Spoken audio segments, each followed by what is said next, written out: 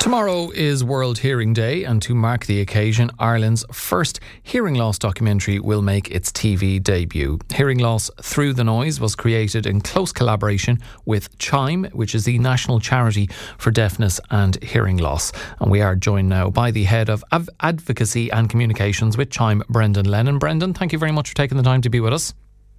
Good morning, Alan. Good morning to you. This documentary, it is unique. It's the first of its kind in the country. What was the process like to get to this point?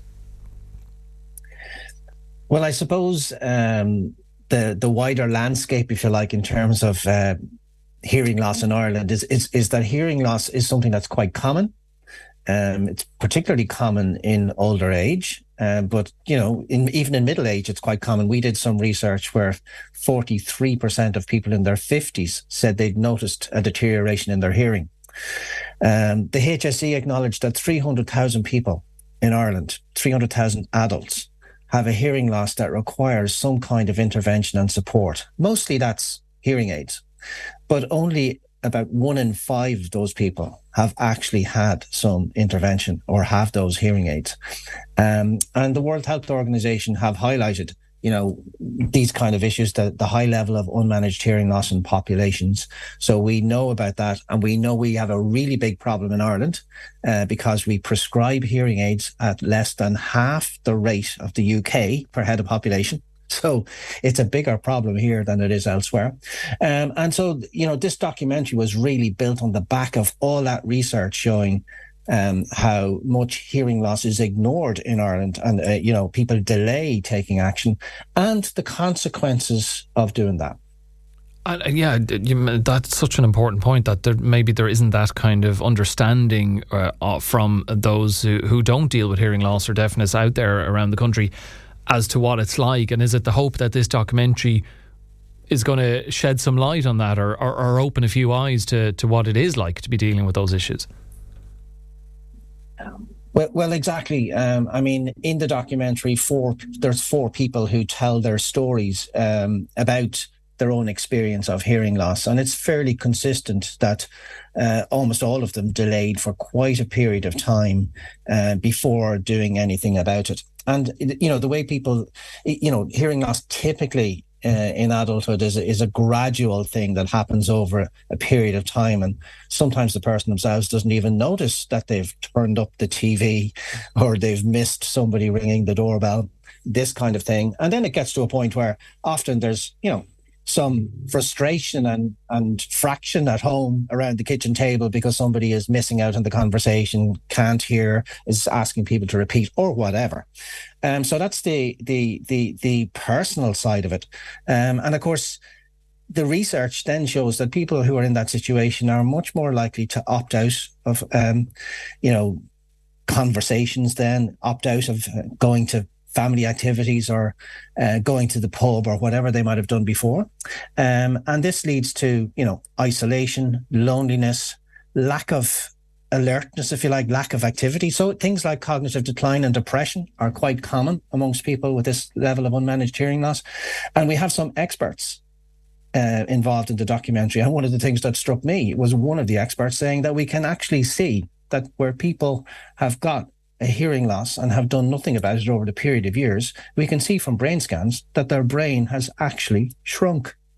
Oh, God. So, I know, it's quite shocking. So look, we hope that the documentary will be something that will stimulate action, not just amongst the individuals, people that ordinary members of the public who might be impacted, but also by professionals and policymakers, to be honest, because the reality is that as a state, as a government, as a Department of Health, we're not doing very well in supporting people to take action. And I'll give you a simple example here of that, is that we probably, people know who have purchased hearing aids will know that they're quite expensive items to purchase. So if I tell you that despite the fact that there are long audiology waiting lists in the HSE, where people who have a medical card can get free audiology services and free hearing aids, those people are twice as likely, according to Tilda, to actually have hearing aids compared to the members of the public who don't have a medical card. And that's just a simple example of where people, even though they have higher incomes than those people on medical cards, simply still can't afford to do what they need to do.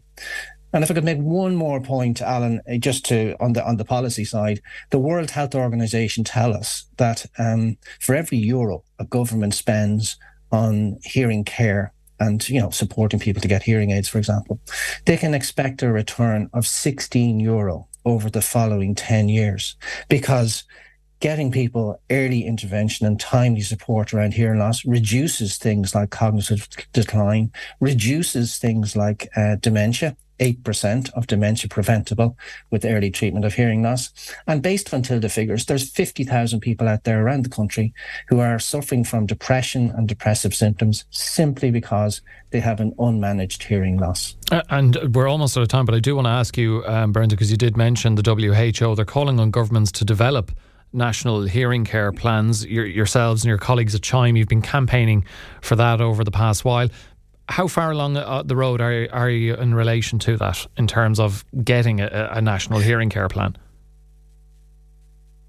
Well, to be honest, Alan, it's a source of some frustration for us. A TD in a neighbouring constituency, Willie O'D, actually raised this with the Minister, the Taoiseach, I should beg your pardon, in the Dáil on October the 25th last, so more than 4 months ago. And indeed, we'd raised it with the Minister before then. And, the Minister said last October that the Minister for Health, that he is consulting, or the department is considering this proposal for a working group to develop a national hearing care plan as recommended by the WHO. And in a reply only yesterday in the Seanad to Senator Gerard Craughwell from Galway, he said exactly the same thing.